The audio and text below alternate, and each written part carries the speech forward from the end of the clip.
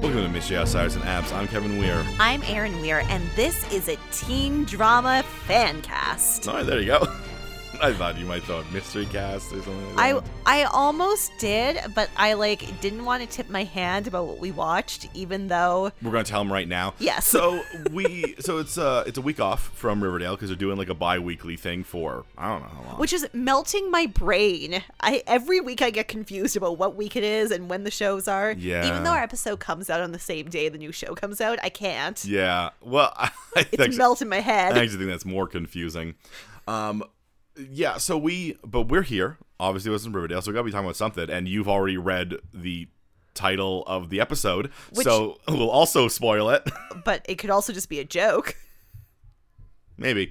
So what we decided to watch is that there was this pilot made, a fan film, really, when it comes down to it, called Mystery Incorporated. It is a.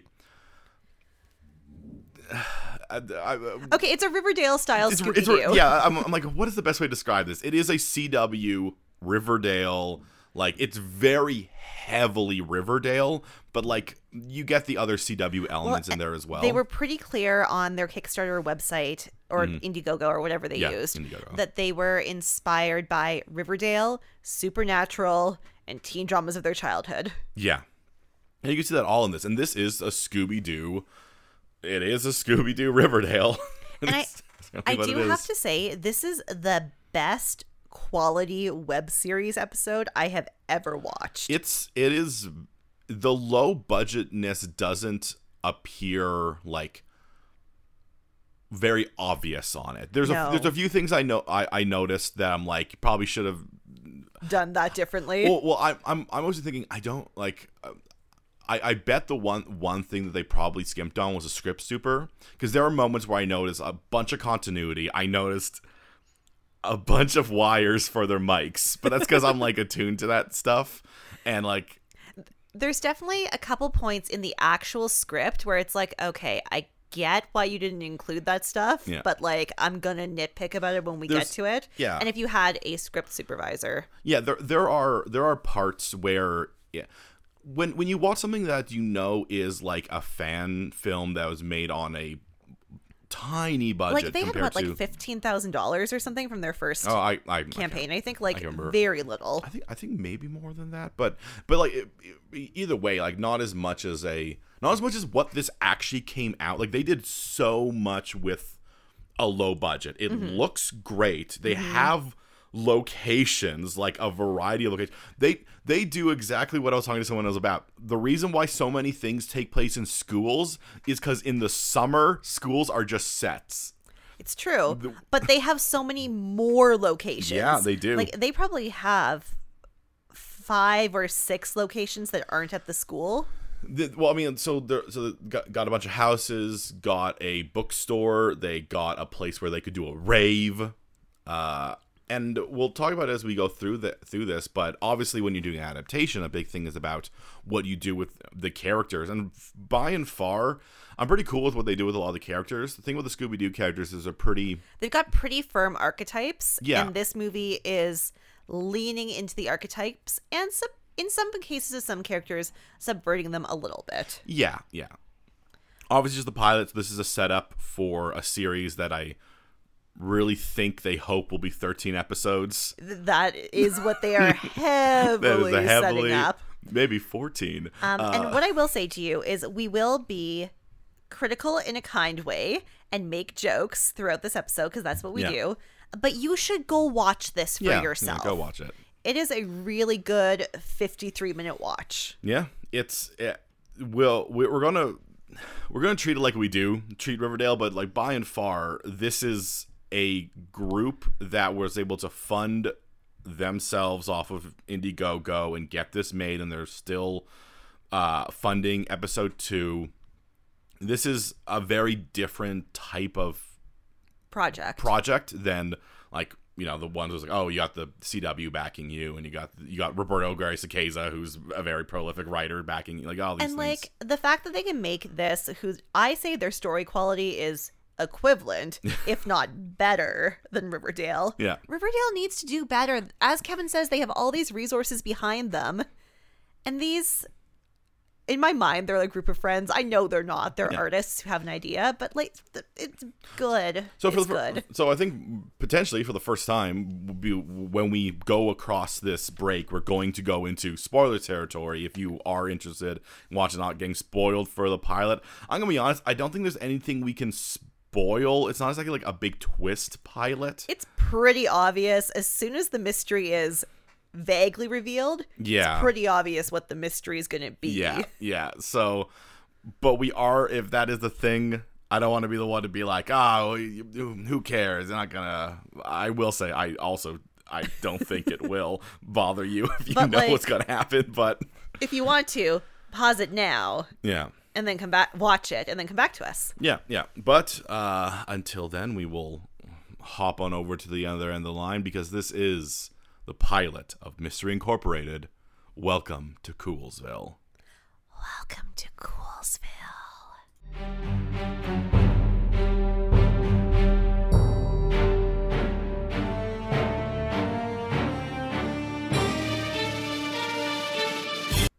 So welcome to Coolsville. We get just like Riverdale, an overview of the city, but this time it feels true because we have not had it lied to us yet. They have not lied to us about what their town is. This voiceover is a man's voice. It's a classic Jughead voiceover. We will not have it revealed to us who it is until the end, and at the end, it was only revealed to me by subtitles. You couldn't tell who it was? The voices were similar enough that I was like, it could be either of our two male leads. Here's one thing I'll say. I do believe we are introduced to too many characters in this episode, and I can't tell them all apart. There's a lot of just, like, faces. There are a lot of faces, but the big four will be dressed as their characters dress, but modernized. And they will show us to this in this opening montage. So we do get a voiceover from a mysterious man, I suppose. And this voiceover talks about Coolsville and how it is seemingly a perfect town. It is.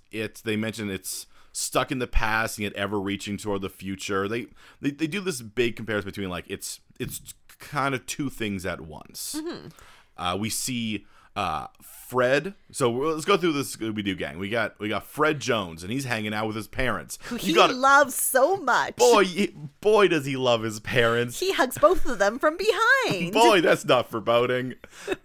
We see Daphne Blake. She is a cheerleader, and she is clearly the main cheerleader, the head cheerleader, if it were. These two are also for people who are interested in behind the scenes stuff. These two are also the creators of this. They are the ones who move everything forward. Apparently the girl who plays Daphne has like a huge TikTok following. So like TikTok kids, get out there, do your dances to raise some money for her. I saw a stretch goal was she does a backflip. Exactly. If we get this many views and Matthew Lillard sees this, she will do a backflip. So I guess she did a backflip. Good Amazing. For her. We see Velma studying, or she's in the library. Yeah, she's in a library-ish setting. I'm gonna bring this up now about Velma. The actress playing Velma really pushes out some Zooey Deschanel. It's heavy Zoe energy. It is. She is quirky and rambly. Yeah. If you want to know what she's about, quirky, rambly science. Yeah, this is Velma as played by Zooey Deschanel. And then we just see Shaggy, or Norville Roberts. I think it's very important for people to know. His name is Norville Roberts. And people will call him Norville. That is his name. Mm-hmm. And he has Scooby, a Great Dane that just nails Scooby. This Great Dane is incredible. Yeah. And his ends with like the police coming up behind them seems foreboding. It seems foreboding. I'll just say right now, he's got the current Jughead Jones treatment where his dad's the sheriff. Yep, his dad is indeed the sheriff. And I'll say this right now, I do not know enough about like Scooby-Doo. The Scooby-Doo background. I cannot imagine we ever meet their parents. Well, we definitely meet Daphne's parents. Daphne's parents are a big thing about it because Daphne's mom definitely hits on Fred in an episode. And they go to her house. I feel like we meet the Blakes more than we meet anyone else. I don't know obviously people out there, you can tell me if I'm wrong. Yeah. I don't think we meet Velma's. I think Shaggy is supposed to be like he's actually from a wealthy family, because I think his name's like Norville Roberts the Third, just like how it's Jughead Jones the Third. Classic. But you mean Forsyth Pendleton the Third? Sorry, Forsyth Pendleton the Third. Forsyth Pendleton Jones the Third. Anyway, so we see all of who we will get as our characters. And then we're told that this story begins with what happened in the beginning of autumn. It begins at the beginning. And the beginning is Fred is sleeping in his bedroom, and oh no, he hears a scream. So he hops up shirtless, and boy, is he a 30-year-old man with a lot of muscles. Yeah. Hey, we already got that part of our thing. So we already got the abs. He gets a bat. He heads down and he finds those parents. The parents he loved so much. He was walking behind them and he like jumped on their back like, "Hey guys, they dead. They're super dead." We start with a double parent murder. And they are killed by a figure in a robe with spooky red eyes. Very Scooby-Doo. Except that this time, I can guarantee you, it will not revealed to be an old man who's also a janitor. I kind of hope. Okay, I don't. We'll get into like theories of later. I kind of hope he is. I hope he is. Just that one. Just that one. Now, then we cut ahead an indeterminate amount of time later. Well, Homecoming is usually at like the end of September. Yeah, I'm actually not certain that this scene where Fred wakes up and his parents are dead is when the voiceover is implying it is. Oh. Because like it's got to be some time, like a few weeks at least. Yeah, because we find out soon that they're like trying to work out the details of the will. Because I think his parents are probably buried by the point. Yeah. And they got to do like, and they got to reach a point in the investigation where it's like, we can't progress any further. And whatever indeterminate amount of time. So, still beginning of the year, though. It's time for mornings with all of our characters. Yeah, there's going to be a lot less stressful than Fred's was, and we begin with Daphne. Now, Daphne is perfect. Yes. But also, it's hard. We pan over a line of stuff on her counter. We see a cheerleading outfit. Uniform. We see a Miss Coolsville sash. And then we come to her and she's practicing smiling in the mirror, which I will say has multiple connotations and it's all very good and interesting. Like, especially when she stops practicing and her face just like shatters. Yeah. So like, oh, is she practicing for when she'll be homecoming queen, or is she practicing so that other people don't see how sad she is all the time? Or both. Because let me tell y'all, she's sad. Oh, she's sad. Her mother, who is too hot. They just got, they had to enforce that these are like teenagers. They just had to get someone taller than her. Yes. So they got someone taller than her, and her mom comes in hard with a, "Hey, stop eating carbs. You need to win homecoming queen, and girls who eat carbs don't become queens." Yeah. Oh, this woman is too invested in her daughter becoming homecoming queen.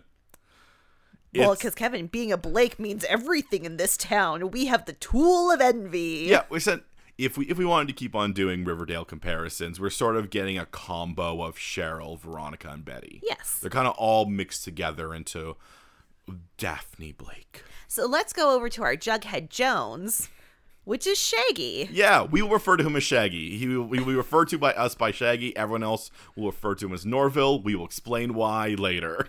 And us knowing that he's Shaggy really makes this much better episode. So he gets woken up by Scooby licking him. We get this shocking reveal that his dad's the sheriff. And his dad is very concerned about Shaggy going to school because he has too many tardies. The dad has a little bit too many crossovers with the principal about him being like, well, no, the principal is, I want to be cool. Norville's dad's like, I don't understand these kids. Yeah, he does not like it when Shaggy says zoinks. Oh, Shaggy drops a hard zoinks. And what I will say is that the big thing about these, like, these Scooby-Doo characters, they all kind of have like their thing, Yeah. Zoinks, Jinkies. They actually slide them in pretty well, I think, because they just come off like Gen Z slang. Oh, totally. Yeah. Yeah. So Shaggy's been skipping classes. He's been tardy. One more tardy, and he's suspended. So, speaking of somebody who's having a worser morning, poor Fred's lifting weights in the gym, but having flashbacks to seeing his dead parents. Yeah, he's having a trauma workout. Everyone knows what a trauma workout is. We've Archie all used to watched run this. Yeah. yeah, but he gets so angry while he's working out that a character called Seth Summers, we will learn later who he is, but he sort of just comes in and is like, hey, your dad's dead. Boy, that sucks to have a dead dad. This will be a good point to bring up. It's one thing we have constantly critiqued Riverdale about is that its tone is hard to grab, and we can't tell how much is like satirical and tongue-in-cheek and how much of it is deathly serious. This show has similar issues at certain points, but there's some parts that are so ridiculous and almost funny that I'm like, it's gotta be satirical, because the bully coming in and being like, guess your dad can't teach you to throw straight anymore is like, what? And Seth will continue to be cartoonishly evil throughout this entire episode. Yeah. He does a thing here that I thought they were going to set up later, where he's like, you got a lot of power in your throw, but you don't have any aim. Which you'd think would be an issue during the scene where it would definitely be an issue. Yeah, I thought there was to be a moment at the end where he has to hit something very like specifically. Yeah. And so he learns aim and control. But maybe that's something that's like, There are 12 more episodes to come. maybe. Hopefully. They're only funding them one at a time. But he gets saved by his coach. And he gets interrupted from his savior by his coach by getting a phone call or a text message from his idiot lawyer. Right, yeah, he gets a phone call from the idiot lawyer. And the last morning, Velma's mom. Okay, this is my note. Okay. Velma's mom is spooky and drunk in the library. Yes, they decided to... This is not the library, this is the bookstore. Yes, I did find out later it was a bookstore, but at the time I could not tell. I was instantly like, this is a bookstore. Yeah, so Velma's thing. Velma is pretty much Velma. Velma might have been one of the most well-rounded characters in the original Scooby Gang. So they didn't have to do a lot to make her a Riverdale character. But they have surrounded her with occult nonsense, I think is what I would say. Yeah. She herself does not believe in it, but she's been so inundated it from her mom. But she's just picked it up by osmosis. Yeah. So that's sort of her deal. Her mom's passed out and drunk, and she goes, Jinkies. And then she looks at a photo and says, Dad, we miss you. Oh, she looks at a photo. I always just thought she covered up her mom, then looked to the sky and said, we miss you, Dad. Like, what? Where did that come from? What's that happening there? He's not absent. He's dead. He's dead. Which is what the show implies. Yeah. And then it's proven to be true. Yeah. Good work, show. All right, so Fred meets with Sheriff Roberts, who I was like principal, and then he wasn't acting like a principal. I just put so school I thought he was faculty. Another coach or something. Yeah, we will find out he's the principal. Yeah, well, he's wearing a like a coach polo. Yeah, there's a vibe that a coach in a teen drama puts out, yes. And he does put out that vibe for a reason we will learn later. Mm-hmm. But this is the principal, and then the lawyer comes in, and they're discussing. Hey, Fred. Well, they're not really discussing. They're presenting to Fred. Here are the things you can do. We are here to support you, but you pretty much have two options at this point. Mm-hmm. And his two options are he can either emancipate himself and essentially become an emancipated minor, an adult. He was given everything by his parents. Yeah. In the will, he was given all their money and the house and. And so because he's a child, he either has to emancipate himself and become an adult in the eyes of the law. Mm-hmm, which you can do according to Ohio law. Yeah, and he can stay in his house by himself. Mm-hmm. Or he can go live with his aunt and uncle until he's an adult. But during the time that he lives with them, the power of... The controlling interest of the house will be to his uncle. Yeah. It will revert to him when Fred wants to take interest to it. But this is a interesting setup for his character. He will not broach that this episode, but what we do see this episode is him really searching for control over something. And so, hey, that's thematic. Cool. And I was initially like really confused by the setup of this scene, but once I watched the entire episode, I was like, oh, well, the lawyer wanted grown-ups who like knew Fred and understood him to be there. Yeah, I understood. Like the principal might be the weirdest one out, but we do learn later the principal does have some interest in the sports teams, more football than baseball. So it makes sense that he might be closer with Fred. Like when it comes down to it, who are they going to pick? The coach of the baseball team, I gotta set this up now, he sucks. He does suck. He is a weedy, useless man. He sucks so hard. So, it's fine. It's a good setup. Now we need another setup. We need to figure out what Daphne's thing is. Well, Daphne is posting posters of herself over other posters on the wall. Yes, her primary opponent in becoming Homecoming Queen, and that is this girl named Ophelia. And Ophelia sucks. Ophelia has an issue where she looks like everyone else. So it takes me way too long to figure out it is Ophelia. I saw her face on the poster. Then we see her face. Fortunately, the second time we see her, someone actually says her name. It's true. But when she's standing next to that other guy, Blake, I'm just like, oh, no, that's the girl. That's the girl. Here's the thing. I'm going to critique you, show. Yeah. Ophelia's posters were yellow. Yeah. For our sanity. She should wear yellow? Yeah, she needs to wear yellow in every single scene. Yeah, color theming. But as Daphne has finished up her putting up her poster and she gets hyped from her gang. And we find out that this year Spirit Week is about celebrating them. So we know right away these are seniors. Yeah. I didn't get that because I don't know anything about American high school, but you watch more teen dramas than I do, so... And also one can make a logical assumption that when one is... Spirit Week will be a freshman. Why would you celebrate fresh? They say this will be the best Spirit Week because it's celebrating us this time. You know that's a thing that happens when you get to the highest grade. Come on, Kevin, don't pretend. I'm not pretending. I have no idea. Anyway, more importantly, Daphne and Fred have a moment. They look at each other so hard. We will get never any clarification on whether or not they know each other before this moment or anything at all. But what we do get is 2 to 3, 2.5 distinct scenes where Fred and Daphne will walk past each other and linger, like break their necks to keep looking. So you're like, oh well, maybe they're like maybe together. There's a past. But then, boom! Seth Summers, Daphne's boyfriend, comes up.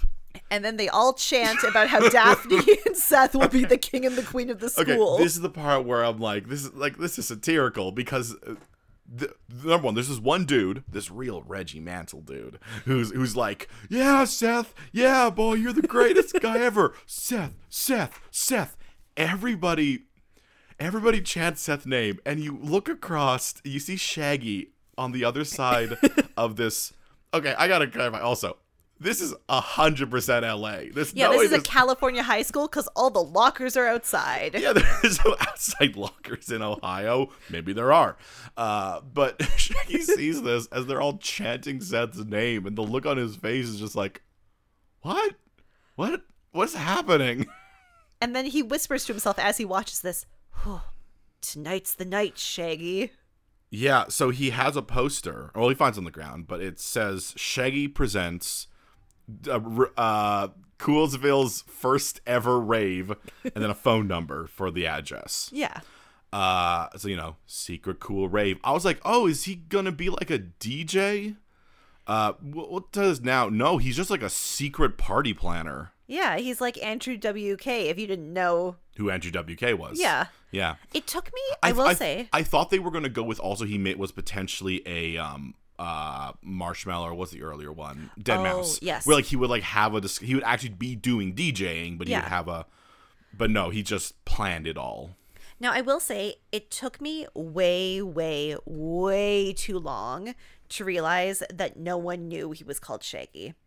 I did. Yeah, I think I got that 100% confirmed once the bullies started bullying him with Norville. But I think what I needed was earlier in the episode a scene with like a normal kid, a girl, like a normal girl, Yeah. like not a popular, Yeah. a normal kid or a teacher calling him Norville and being like, oh, it's not just his dad. That's what people call him. What I needed is I needed more people talking about who is Shaggy. I think that's a lot more interesting. We get Ophelia being like this when like the later she confronts Daphne. She's Yeah.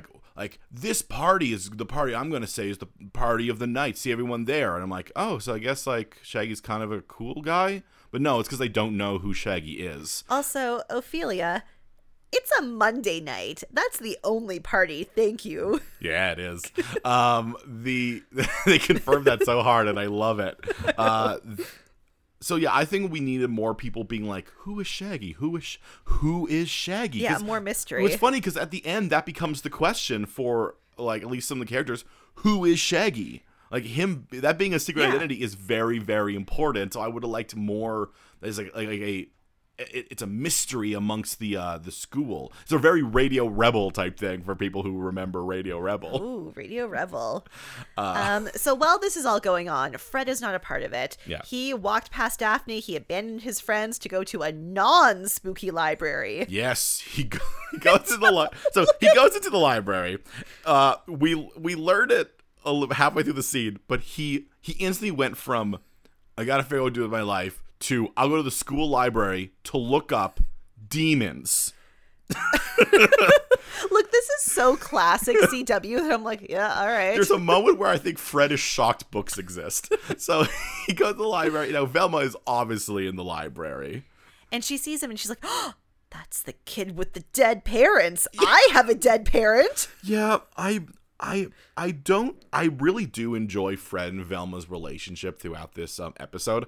I don't know if the writing on Velma is where it needs to be. She spends a lot of time just like spitting Dating out facts about the situation she's in. but like in a weird way, it works for Velma. She spends just a bit too long being like, I'm not good in social situations. I don't know what to do in social situations. Anyway, demons. I sit in the back of the class. And yeah, she does say it in like 3 or 4 different scenes. yeah. All Zoe Deschanel. Yeah. I will say this. I do like that they make Fred. There is a lot. I think there is a lot of possibility to make Fred really just the meanest person in existence. They make Fred really, really nice. He actually does remember Velma. He does. Yeah. We're not quite getting the Scooby-Doo movie Fred, who's like, He's just so dumb. hot chicks turn me on too. He's still not super intelligent, but like He's not. Yeah. But you know what? He wants to look up that demon stuff, and he does not want a random girl's help looking up. I mean, I don't think he wants anyone's help looking up demon things. Yeah. But unfortunately, Velma spits out, well, I came to talk to you because of dead parents, and also my dad's dead, and also my mom says he was murdered by a demon with glowing eyes. Yeah, glowing red eyes. I think it's worth shouting out at least one. They definitely, they being the creators of the show, definitely give Fred some real mic drop lines. And they do give him, your experience with grief does not make you an expert on mine, which is a very good line. This is definitely like a much more, I hesitate to use the term woke because I feel like it's been like misappropriated by, Yeah. right. But there is a very mindful approach to complex issues in this show, and I feel like it's the way that modern teenagers do approach these things. Yeah. What modern teenagers don't do is wear a foundation that is too orangey for their complexion. And you know who's doing that? I'm sorry, show. You got everyone else right. Fred's makeup, too orange, too cakey. Well, Do better. Well, his parents just died. He doesn't have time to properly apply his foundation. Of course. So Velma explains that her mom is really into it, but she isn't. She's very much like, I'm telling you, ghosts. She does the line, ghosts, monsters are not real. Which she's going to be proven wrong. Yeah. Which is funny because in every other Scooby-Doo, she's constantly proven right, except for usually the movies is where they exist. But Fred puts forth the worst the worst idea that Velma should have shot down immediately, being an intelligent person. But I think she has a crush on Fred, so maybe that's fine. Because he's like, let's meet at a coffee shop. And if you can prove that demons and monsters don't exist, then I'll give it up. And I'm like, that's not how that works at all. None of that's scientific. But she likes him, so she says yes. I think it. I do think she kind of likes him. I'll say that makes sense for why this happens, but I don't feel that chemistry between them. I did feel chemistry, and it made me feel very Riverdale, where he is drawn to Daphne. Yeah, but he's gonna date Velma. Maybe. Anyway, they cannot meet until 6. Because he has baseball practice. Yeah. Also, I forgot to say, in this scene, I love, they have Shaggy walking past with a hood up. Yeah. And he hands, like, very casually, very subtly, hands Fred a flyer to the party. Yeah. And then just keeps going. It is, Riverdale could never.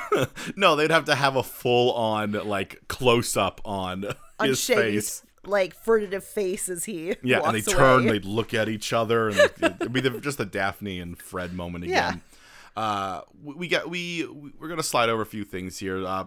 We get some setup that the football team is much more well respected than the baseball team, because the principal of the school's son is the captain of the football team, even though the baseball team, it seems, is a better team.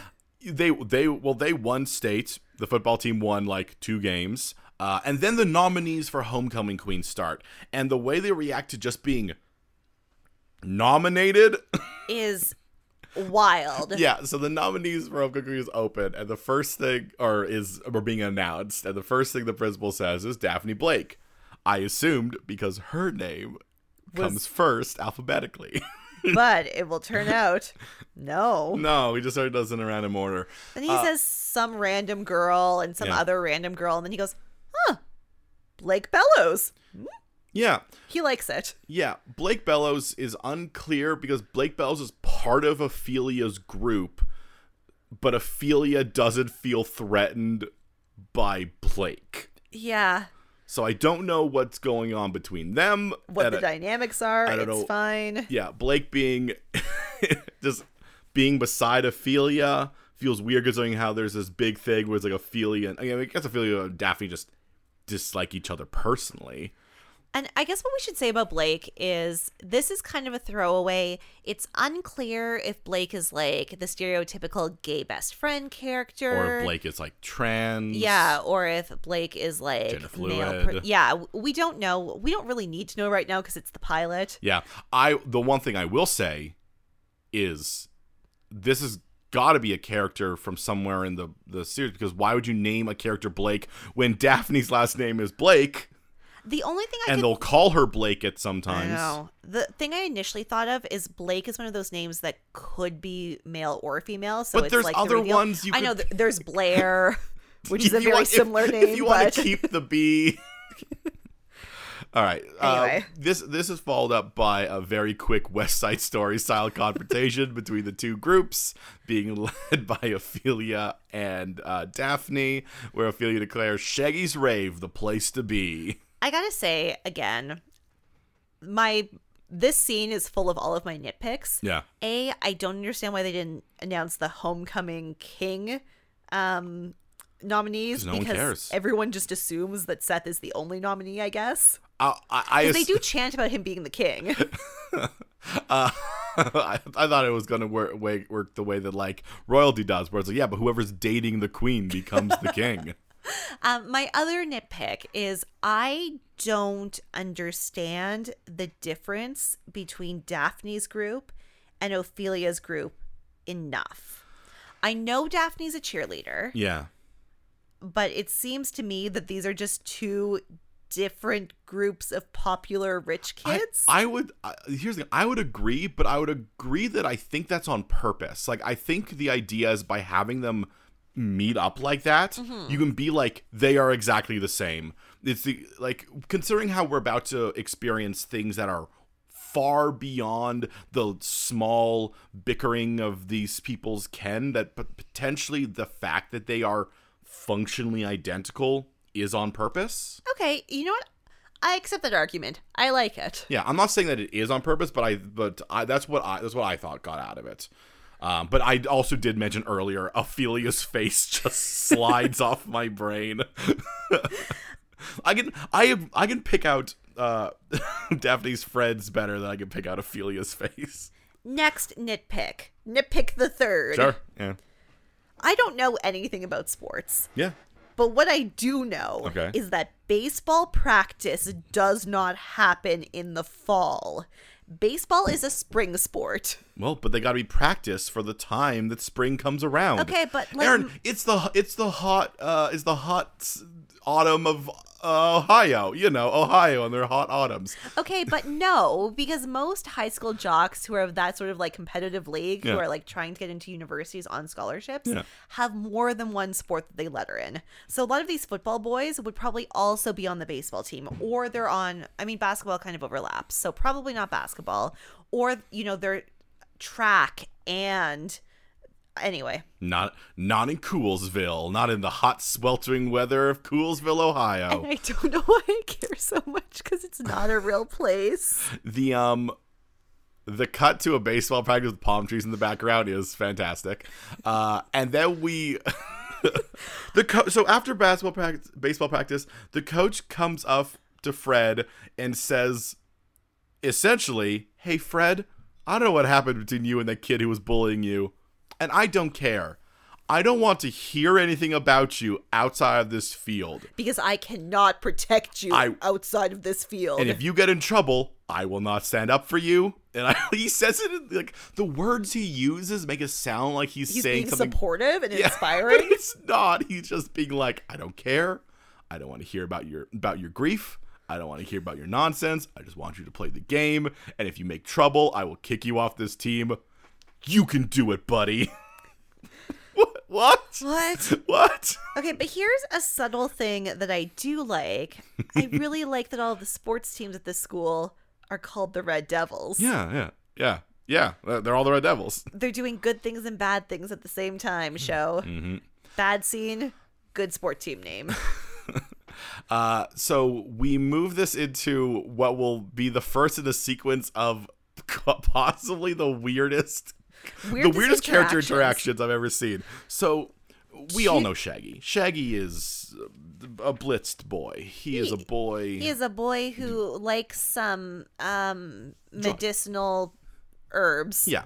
So as we enter a time where, like, I know in Ohio it's still illegal, but like overall a lot of our feelings around pot has been loosened. Mm-hmm. They have to figure like what do we do that still makes him like still gives him that edge so there's gonna be a CW show. So what it is that he used to run drugs. And specifically, he runs the drugs from Riverdale. Yeah. So first he says in this scene he mentions Jangle, and I'm like, okay, that could just be a coincidence. It could do a reference. Oh, my ears, they perked. Later, when he actually is talking to another drug dealer, we do get name drop Fizzle Rocks, Jingle Jangle, and the drug of choice for this show, Joy Juice, which is literally just a Fanta flavor. So they're following along with that.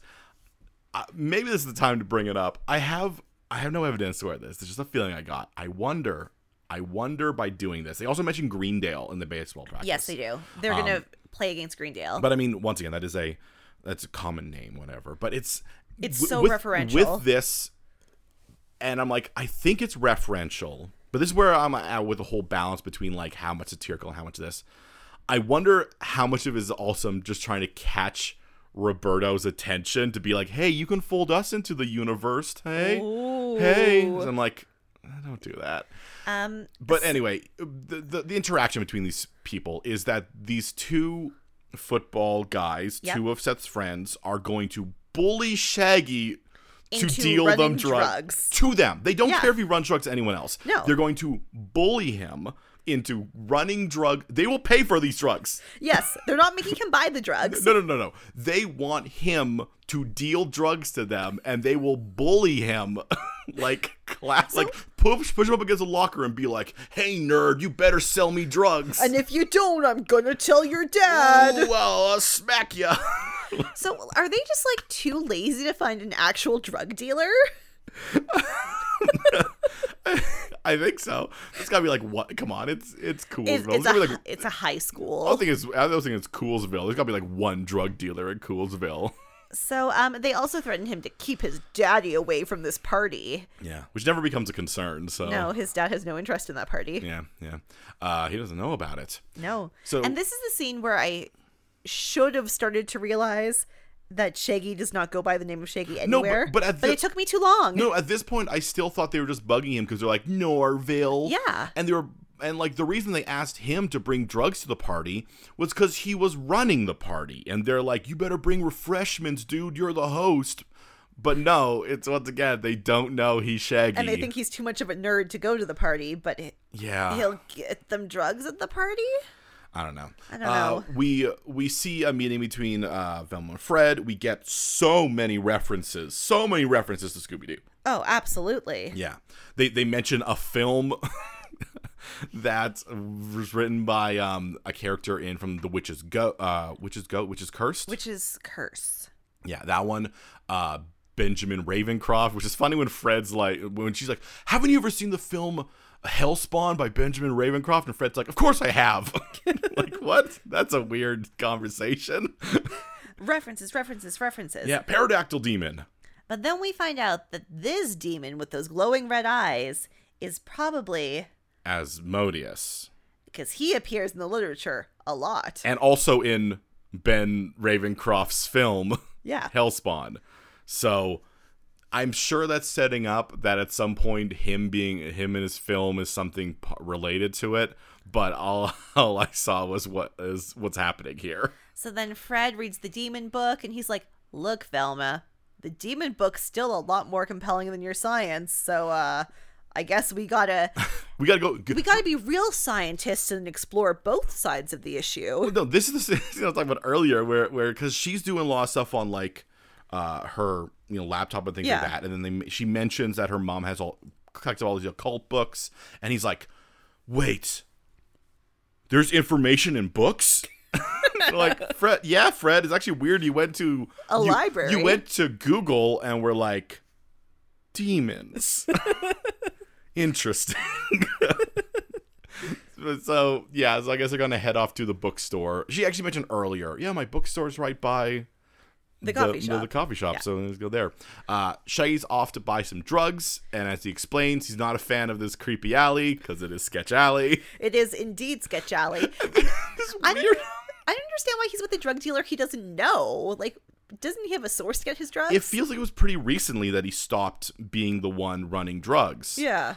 This drug dealer, though, is having the time of his life. When Shaggy was like, "I don't like this alley, it's too creepy," the drug dealer's like, "Yeah, man, it is. That's why I deal drugs here." I thought he was a cop. I thought he had to be an undercover cop. Especially when he's so happy that he invented a new drug that he gives Shaggy 2 vials for free. Yeah, he's like, well, I mean... Or, sorry, 2 for 1. Yeah, 2 for 1. Well, you gotta hook him. That means, I should point out, Jughead still has a vial of Joy Juice. He only gave 1 to the other people. Ooh. That means you just called Shaggy Jughead. Yeah, whatever. This is correct. Shaggy has 2 vials, and I like that because that's like a subtle thing. Mm-hmm. And it's important to know that this drug is a Lucky Charm in a bottle. I assume that's important. That felt on the nose, like I should remember that. I don't know. I did not remember that. Oh. Hey, let's go in the line here, though. We have Fizzle Rocks, as we know, are Pop Rocks. Mm-hmm. Jingle Jangle, which is Pixie Sticks. Mm-hmm. So we have like a crystallized thing. We have a powder. Joy Juice is just a liquid, which made me think a lot about heroin, y'all. Yeah, I'm like, what? Yeah, but you drink it. You do drink it. Yeah, so it's something. We're going to cut to the party now. Oh no, Daphne is late, and so is the other friend, which made me think the other friend just wasn't available to shoot that day. Yeah. I do feel like that because she's not part of the reason Daphne's late. She just doesn't show up. Daphne's blonde friend will flirt with a college guy, which I also thought was significant. It wasn't. I think it's just things to like Party set things. up, world stuff that this, things are going on here. Shaggy hands the Joy Juice over to those two football players, and then they once again threaten him. You're gonna keep selling drugs to us, man. Otherwise, we're gonna tell your dad, and we're gonna punch you in the eye. You better keep selling drugs to us, dude. And then Shaggy tries to get Scooby to like attack them. I guess Scooby's a former police dog. Yeah, but he's retired now. But he's retired now, so he doesn't attack. He just sits there. So what we have forgotten to say is Shaggy will consistently talk to Scooby. Yeah. In all of his scenes. I love it. Yeah. Of course you. Yeah. Well, I mean, hey, he has no other friends. He has no other friends. He has a dog and a van. So, Daphne rolls up at the party and she's like, "Oh, great. We're late. Just another mean thing for Ophelia to say about me." I thought this was like Seth had like stopped them somewhere to like explain what this plan was, and like, we're actually not going to the party because this is what I'm going to do. Yeah. But no, they are actually going to the party as well. So I guess, they are just late. But he has a plan. And his plan is that, those jocks who were just bullying. Who were very insistent on getting drugs. Well, it turns out they didn't want the drugs for themselves. No, they were going to plant them on Ophelia. And by plant them on Ophelia, they're going to drug her. Going to drug Ophelia. Which I'm sorry, show. I don't understand how this works. I feel like it would be better if they planted them on her. You plant them on her, get the police, and it's weird that they're like, don't let your dad come there, because at this point I'm like, oh, they're going to plant them on her, and then Shaggy's dad's going to raid the place, and then they find, like, that's their plan, is to find it on Ophelia. But instead, Seth is just going to take pictures of her on and drugs. Post them on social media. On drugs. Yeah. I will say the show does set up a very specific that, like, in a very CW way, the fragility of popularity is razor thin in this. Oh, it is so thin. Like Daphne gets a drink spilled on her, and it like ruins her social life. When she arrives at school the next day, Ophelia's like, "Oh, I see you found dry clothes." Like this is a collection of teens trying their best to find anything that they can do each other. Daphne is worried about this plan of Seth's because she's pretty sure that Ophelia is going to blame her for the plan. Yeah, I would have liked one moment right here of her being like, this doesn't feel right, you shouldn't do this, rather than being like, she'll obviously know it's me, because it does color everything she does later. Even when she does eventually stop Ophelia from getting drugged, you come back to this, like, she did say... And you could do it very, very subtly by having her go, "But that's wrong." And Seth be like... Why? And her being like, "What?" Because she's going to pin it on me. Like, she can cover it up, but I don't feel like that was in the... No, it seemed very much that she was concerned that, oh my God, this is another thing Ophelia can say about me. Yeah, and I would have... Your plan is dumb and not your plan is wrong. Yeah, so I would have liked a bit more nicety from Daphne. We can't just feel bad for her because she's sad, show. Because you know who else is sad and we don't feel bad for? Cheryl? Yeah. Yeah. All right, so this moves on to Fred and Velma, who so they walk into a bookstore. Fred looks to his left, sees a book that has a demon's face on it, and says, "That's the book. Let's look at that book." And then they do. They do. And then he's like, so he looks through it, and he's like, "Oh, what is this, like Latin?" And Velma's like, "Yes, I speak Latin." And he's like, "Read it. If you read it, I'll leave you alone." So Velma, like, I know that Velma doesn't believe that it will work. But she reads the Latin words out loud. Which causes the lights to flicker. And for what I thought was a pirate to appear. So they summon a demon pirate, which will reveal to be a miner. Of course, it's Miner 49er, one of the most famous monsters from Scooby-Doo, and Classic. Just charges them. But then he disappears before he attacks them. Yeah. Yeah. So, hey, that's the thing that's going on. So we are doing real magic in this, just so everyone's clear. This is not Riverdale. magic exists in this world. Well, this is also Riverdale. Magic exists in this world. The book that they read was also the book that could change everything, which was a line I had to write down.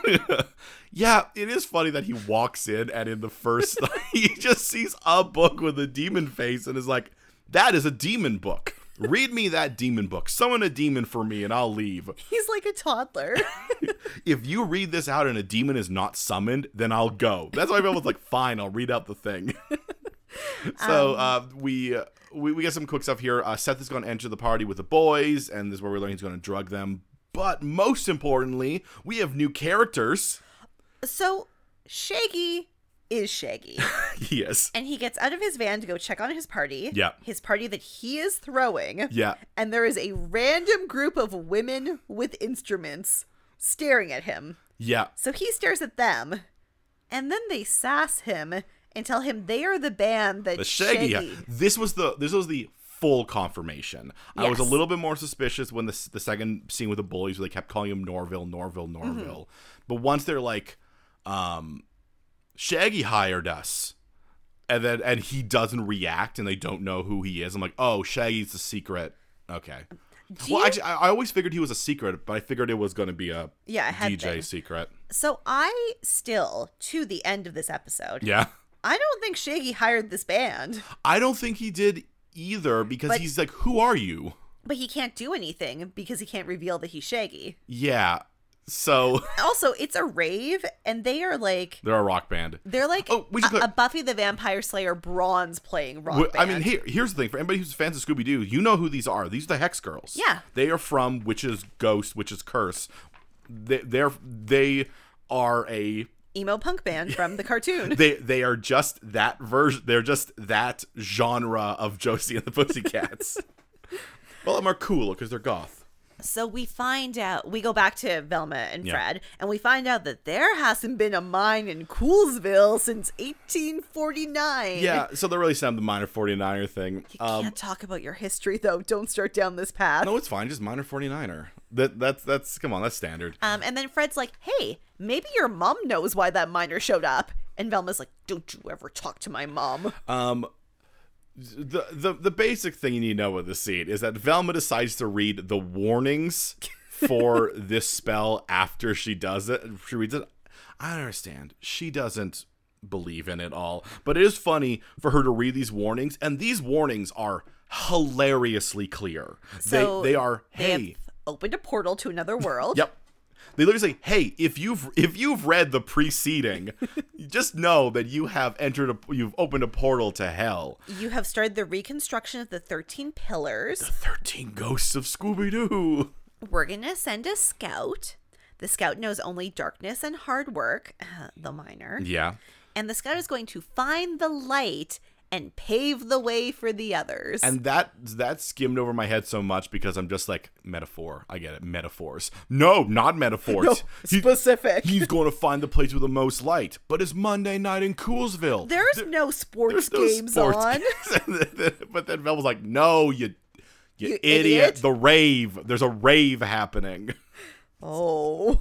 So we got some quick stuff going on here. The Hex Girls play. Daphne sees Ophelia getting drugged and spills her drink on purpose. And then Ophelia throws her drink on Daphne and Oh boy, jarring. it's gonna ruin her life. So the Minor 49er is roaming around downtown looking for that light. 'Cause let's be real, the rave does not have that much light. It's a rave. I think it's probably because it has the most people in it. And Fred and Velma arrive, and they arrive just in time for Daphne to be rushing out in her wet sweater. Yeah, for another half moment of walking by, slow motion. And then on to the plan. Yes. This is a very, very simple plan, and I appreciate that. Yep. They are going to lure him into a light, and then By turning off all the other lights. Then Fred is going to beat him up while Velma reads the counterspell. Perfect. So the miner just walks into the room. Okay, conveniently, he does walk in at the end of the Hex Girl song, where it's needlessly He quiet. doesn't want to interrupt. He's polite. He's a polite miner. He's a miner. He's used the silence. So Miner 49er comes in, and we do get a moment where the Hex Girls are just sort of like, oh. Yeah, they are not scared enough. No, they're just sort of like, oh, interesting. I guess we should go then. Everyone else is screaming, and they clear out. Yep.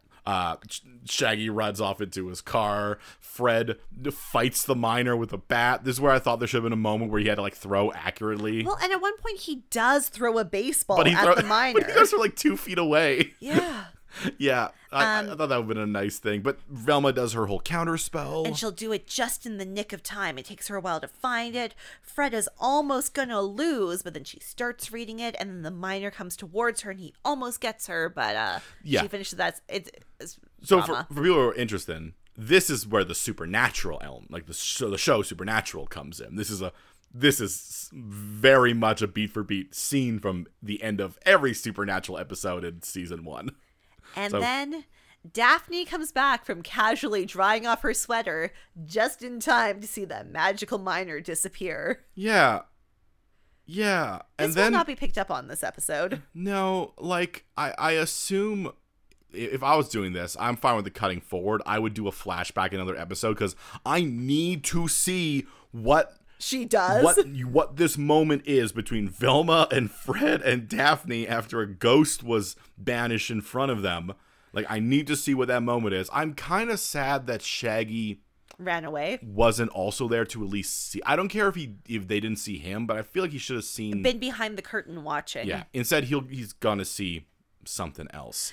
Hard cut to the next day where Daphne's friends are full of rumors. It was either a methed out homeless guy or it was kids in a costume from the rival high school. Oh, but no one wants to talk about what they actually saw.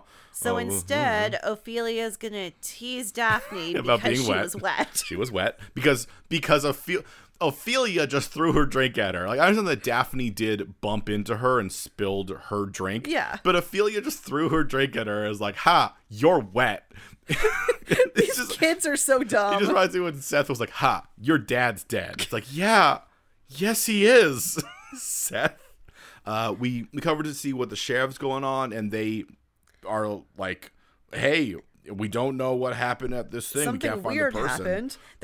They are going to kick up their war on drugs, and they have to find a scapegoat. That's what the voiceover says. Well, I guess the sheriff must have found the empty Joy Juice thing at the bar, wherever they were, the warehouse, probably. And then a young deputy named Bucky brings to the sheriff a flyer Winter from Soldier. Shaggy's party. Yeah, and so to really nail this home, the sheriff writes down on a on a post-it note, "Who is Shaggy?" And then the show told me the voiceover is not from Shaggy. No, it's from Fred. It's from Fred. I got so caught up in the Riverdale. Yeah, I know. So the voiceover goes on about how Coolsville is going to move on like it always does, and they're going to ignore the mystery. I mean, to be clear, I didn't know it was Fred until Fred started talking. I thought, like, at the beginning, I'm like, that's Fred. That's a Fred voiceover. While he's doing his random monologue, we see... Sorry, it's not because Fred started. It was when Shaggy started talking, because it wasn't that I recognized Fred's voice, and when Shaggy started talking, I'm like, oh, that's not the voice from the voiceover. So Fred monologues about how Coolsville moved on like it always does, Yeah. but we do see... Okay, we get some good, like, cartoon references where Shaggy's making a giant sandwich and sharing it with Scooby. And we see Fred and Velma doing some research. Well, because as Fred mentions, the 13 pillars have been awoken. Well, unfortunately, Velma's mom has awoken from her drunken stupor, and she's wandering around her bookstore looking for that special She's book. pissed about that Lost Demon book. And then she gets a phone call, and she says, "It's gone." And the phone says, "It doesn't matter. The pillars are awakened. And I think this is... it has begun." I think this is Asmodeus. No, wait, Asmodeus. You think it's the demon? Amadeus is different. Amadeus. I think this is the demon. I think she is working for the demon because there is another group with their own things going on. And we'll find about that group in the next time on. This is the next time on. This is this episode. I really thought the episode was done. It was the next time on. No, there are like two different Stinger like endings. What I should say, this should not be a critique on the show. I was doing something else and I got like interrupted right as she finished. So when I came back, I was just like, "Oh, next time on, cool." No, so Shaggy's going in, I guess, cleaning up the party that he threw. But the Hex Girls are there, and they've returned, and they're very upset. He's like, "Why couldn't we just done this last night? So we have to come back and do this today." They said no, we had to do it now because High Priestess Van Ghoul says that we have to go do it. So the Hex Girls are witches. And they are trying to collect all of those 13 pillars. Yeah, so they want to capture the pillars, and they actually do manage to capture the miner. Yeah, they basically chant him back to life. Yeah. And then catch him in like a light. Yeah. So I think that he said they are a different group than whatever Asmodeus and Velma's mom are up to, because they want something different. Because them working for Van Ghoul and them being like, we want to capture the miners, just feels like we're getting multiple groups working for the same I agree with you. thing. Shaggy will see all of this. And then we get a teaser for next episode. Some poor smoking man is outside trying to smoke. And then the goddamn Black Knight walks up to him and just gives him a chop. And that's the episode. That's the episode.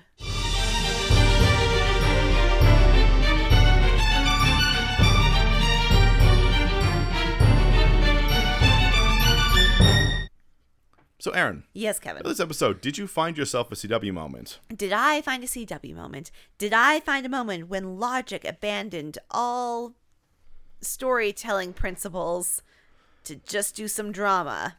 Yeah. I did. This is like very, very small, but it just seems so emblematic of a CW TV show. Yeah.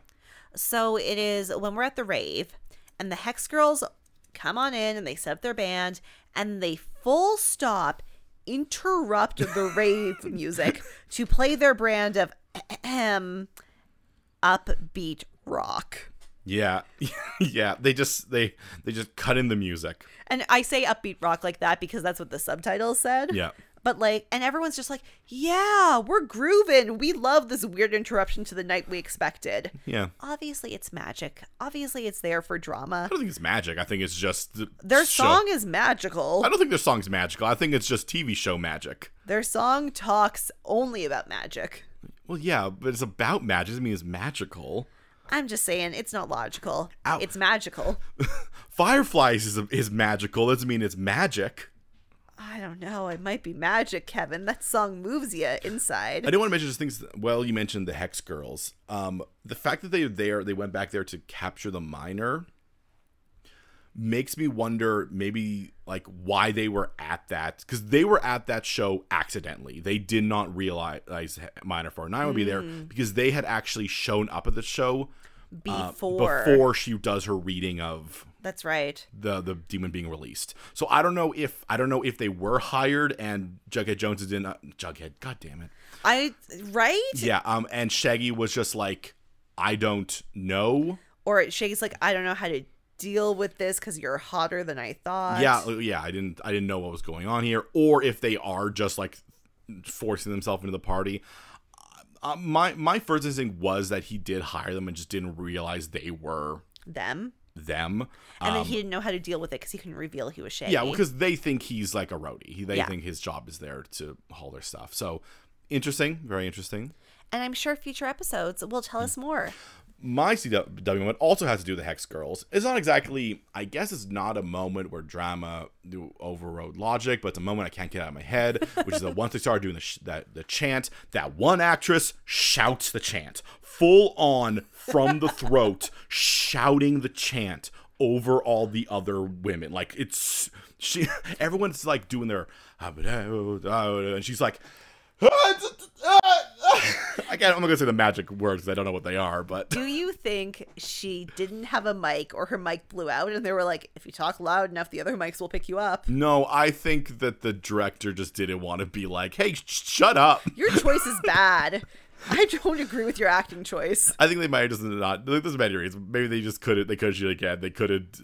Maybe the director didn't feel like it was a weird thing. I definitely felt like her full on shouting this mysterious chant was definitely startling. I want to point out, like an honorable mention. I loved the idiot lawyer because he was not an idiot. He was a good lawyer. Yeah. But boy, was he bumbling. He was late. He was like just pulling nonsense out of his bag. He like put it down and then tried to sit on it. He has public defender energy. And he did a great job. So I just want to shout out the person who conceptualized the lawyer and then the person who played the lawyer. Great work show. The show did a very good job of setting up a lot of stuff that is quite interesting, and I'm interested to see where it's going. I think potentially, like, I think Daphne might have the weakest through line, not because hers has nothing. Like, I know that Shaggy's is drugs, and Fred and Velma are dealing with demons, and Daphne's like.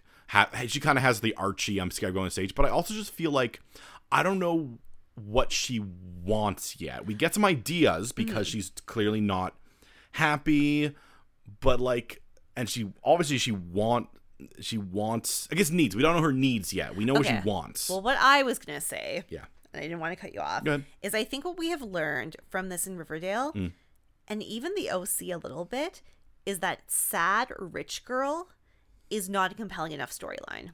Yeah. And that's what they're giving us for Daphne. Yeah. That's what they gave us for Veronica and Cheryl. Mm-hmm. And honestly, Marissa is the weakest link in the OC, right? Yeah, yeah. I think it's because they instead of giving people motivations, they give them... an archetype. It's not... Yeah, like, yeah. sad rich girl is an archetype, and they're not giving, like, individualized motivations. I honestly, at this point from the show, could not tell you the difference between Daphne and Marissa. Other than the fact that we have not met Daphne's dad, so we do not know if he's embezzling. I think what I was going to say is that they instead of giving her motivation, they give her backstory. Yes. Yeah, we get where she's coming from and kind of there, but we don't know what she wants. And with Marissa, we never got what she wanted. No, they sure tried, but boy, did they never flesh things out. So as long as Daphne does not constantly get inflicted with things and never does anything, like, then it's going to be a problem, but just give her things to do. And to be fair, Cheryl has that opposite problem. Cheryl is forever doing things and never inflicted with things. No, she's always inflicted. Her entire... She inflicts herself with things. Yeah, but the entire thing is supposed to be like she is constantly being inflicted. Remember Heather's thing was like, oh, you have experienced so much pain. And yeah, I know she was, her mom did throw her off into a conversion camp. And Cheryl was caught in her own mind by her grandmother making a ghost take over her body. Yeah. But that's what I mean by the parallel between like Cheryl and Marissa and them is they're people who are given story and not given character journeys. Yes, I guess. Yeah. Yeah. They're very reactive, and that can be an interesting character, but you have to do it very well. And maybe she also has to react. I was gonna say maybe you should change as a result of the things that you're reacting to. that'll be helpful. But hey, that was Mystery Incorporated. It was pretty good. I liked it. I was so excited to watch it, and I'm still very excited that I watched it. Yeah. Very entertaining. I think they did get funding on episode 2. I think they have enough money that they can do a 30-minute episode 2. Yeah. And if they get like a little bit more, then they can do an hour-long episode 2. Yeah. So, the definitely people being very creative with the source material.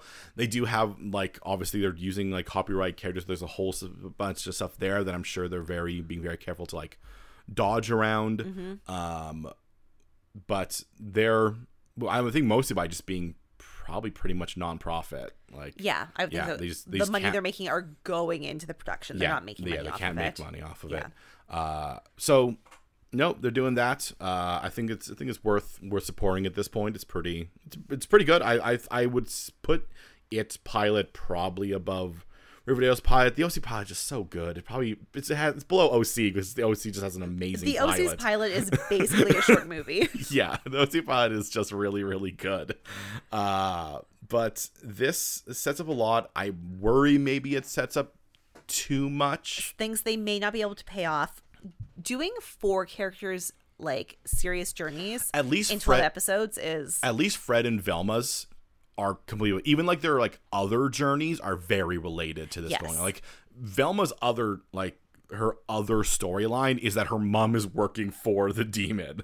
Which is very related to the key storyline. Yeah, like Fred's other storyline is he's got to figure out what to do about his inheritance. And, which he will throughout his journey in this show, I'm sure. yeah, Daphne's got her homecoming and the fact that she's a sad rich girl. Shaggy wants to go straight. He wants to go straight. And also now he wants to know about that weird magic stuff he just saw. Also, his dad might think that he's a secret drug kingpin. So, dear audience, please go watch this show on YouTube. It's very easy to find. Yeah, it's called Mystery Incorporated. Yeah, you can search on Mystery Incorporated. You'll find it. Watch that video of the girl who plays Daphne doing a backflip. And then tell us what you think. We're over on the social media. It's Podcast MOA, Podcast MOA at Instagram, at Twitter, and at gmail.com. You'll have to check out my books. They're available at kevinweirdbooks.com. I will be in Edmonton come September for the Edmonton Comic Entertainment Expo. I'll have a table there. I don't have any other information other than that, but as far as I know, that's what's happening. But y'all, this is exciting. This is new news, and we love it. Yeah. And if you want me, I'm over at aflimsyplan.com, and you can get to all of my other things from that. And we will see you next week. Why are the Hex Girls capturing the 13 Pillars? What will be Fred's choice for his inheritance? When are we going to get to see Shaggy? Yeah, it was super weird he wasn't in this episode. Yeah. So for answers to all this and more, join us next time on Mystery Outsiders and Abs. A Teen Drama Fancast?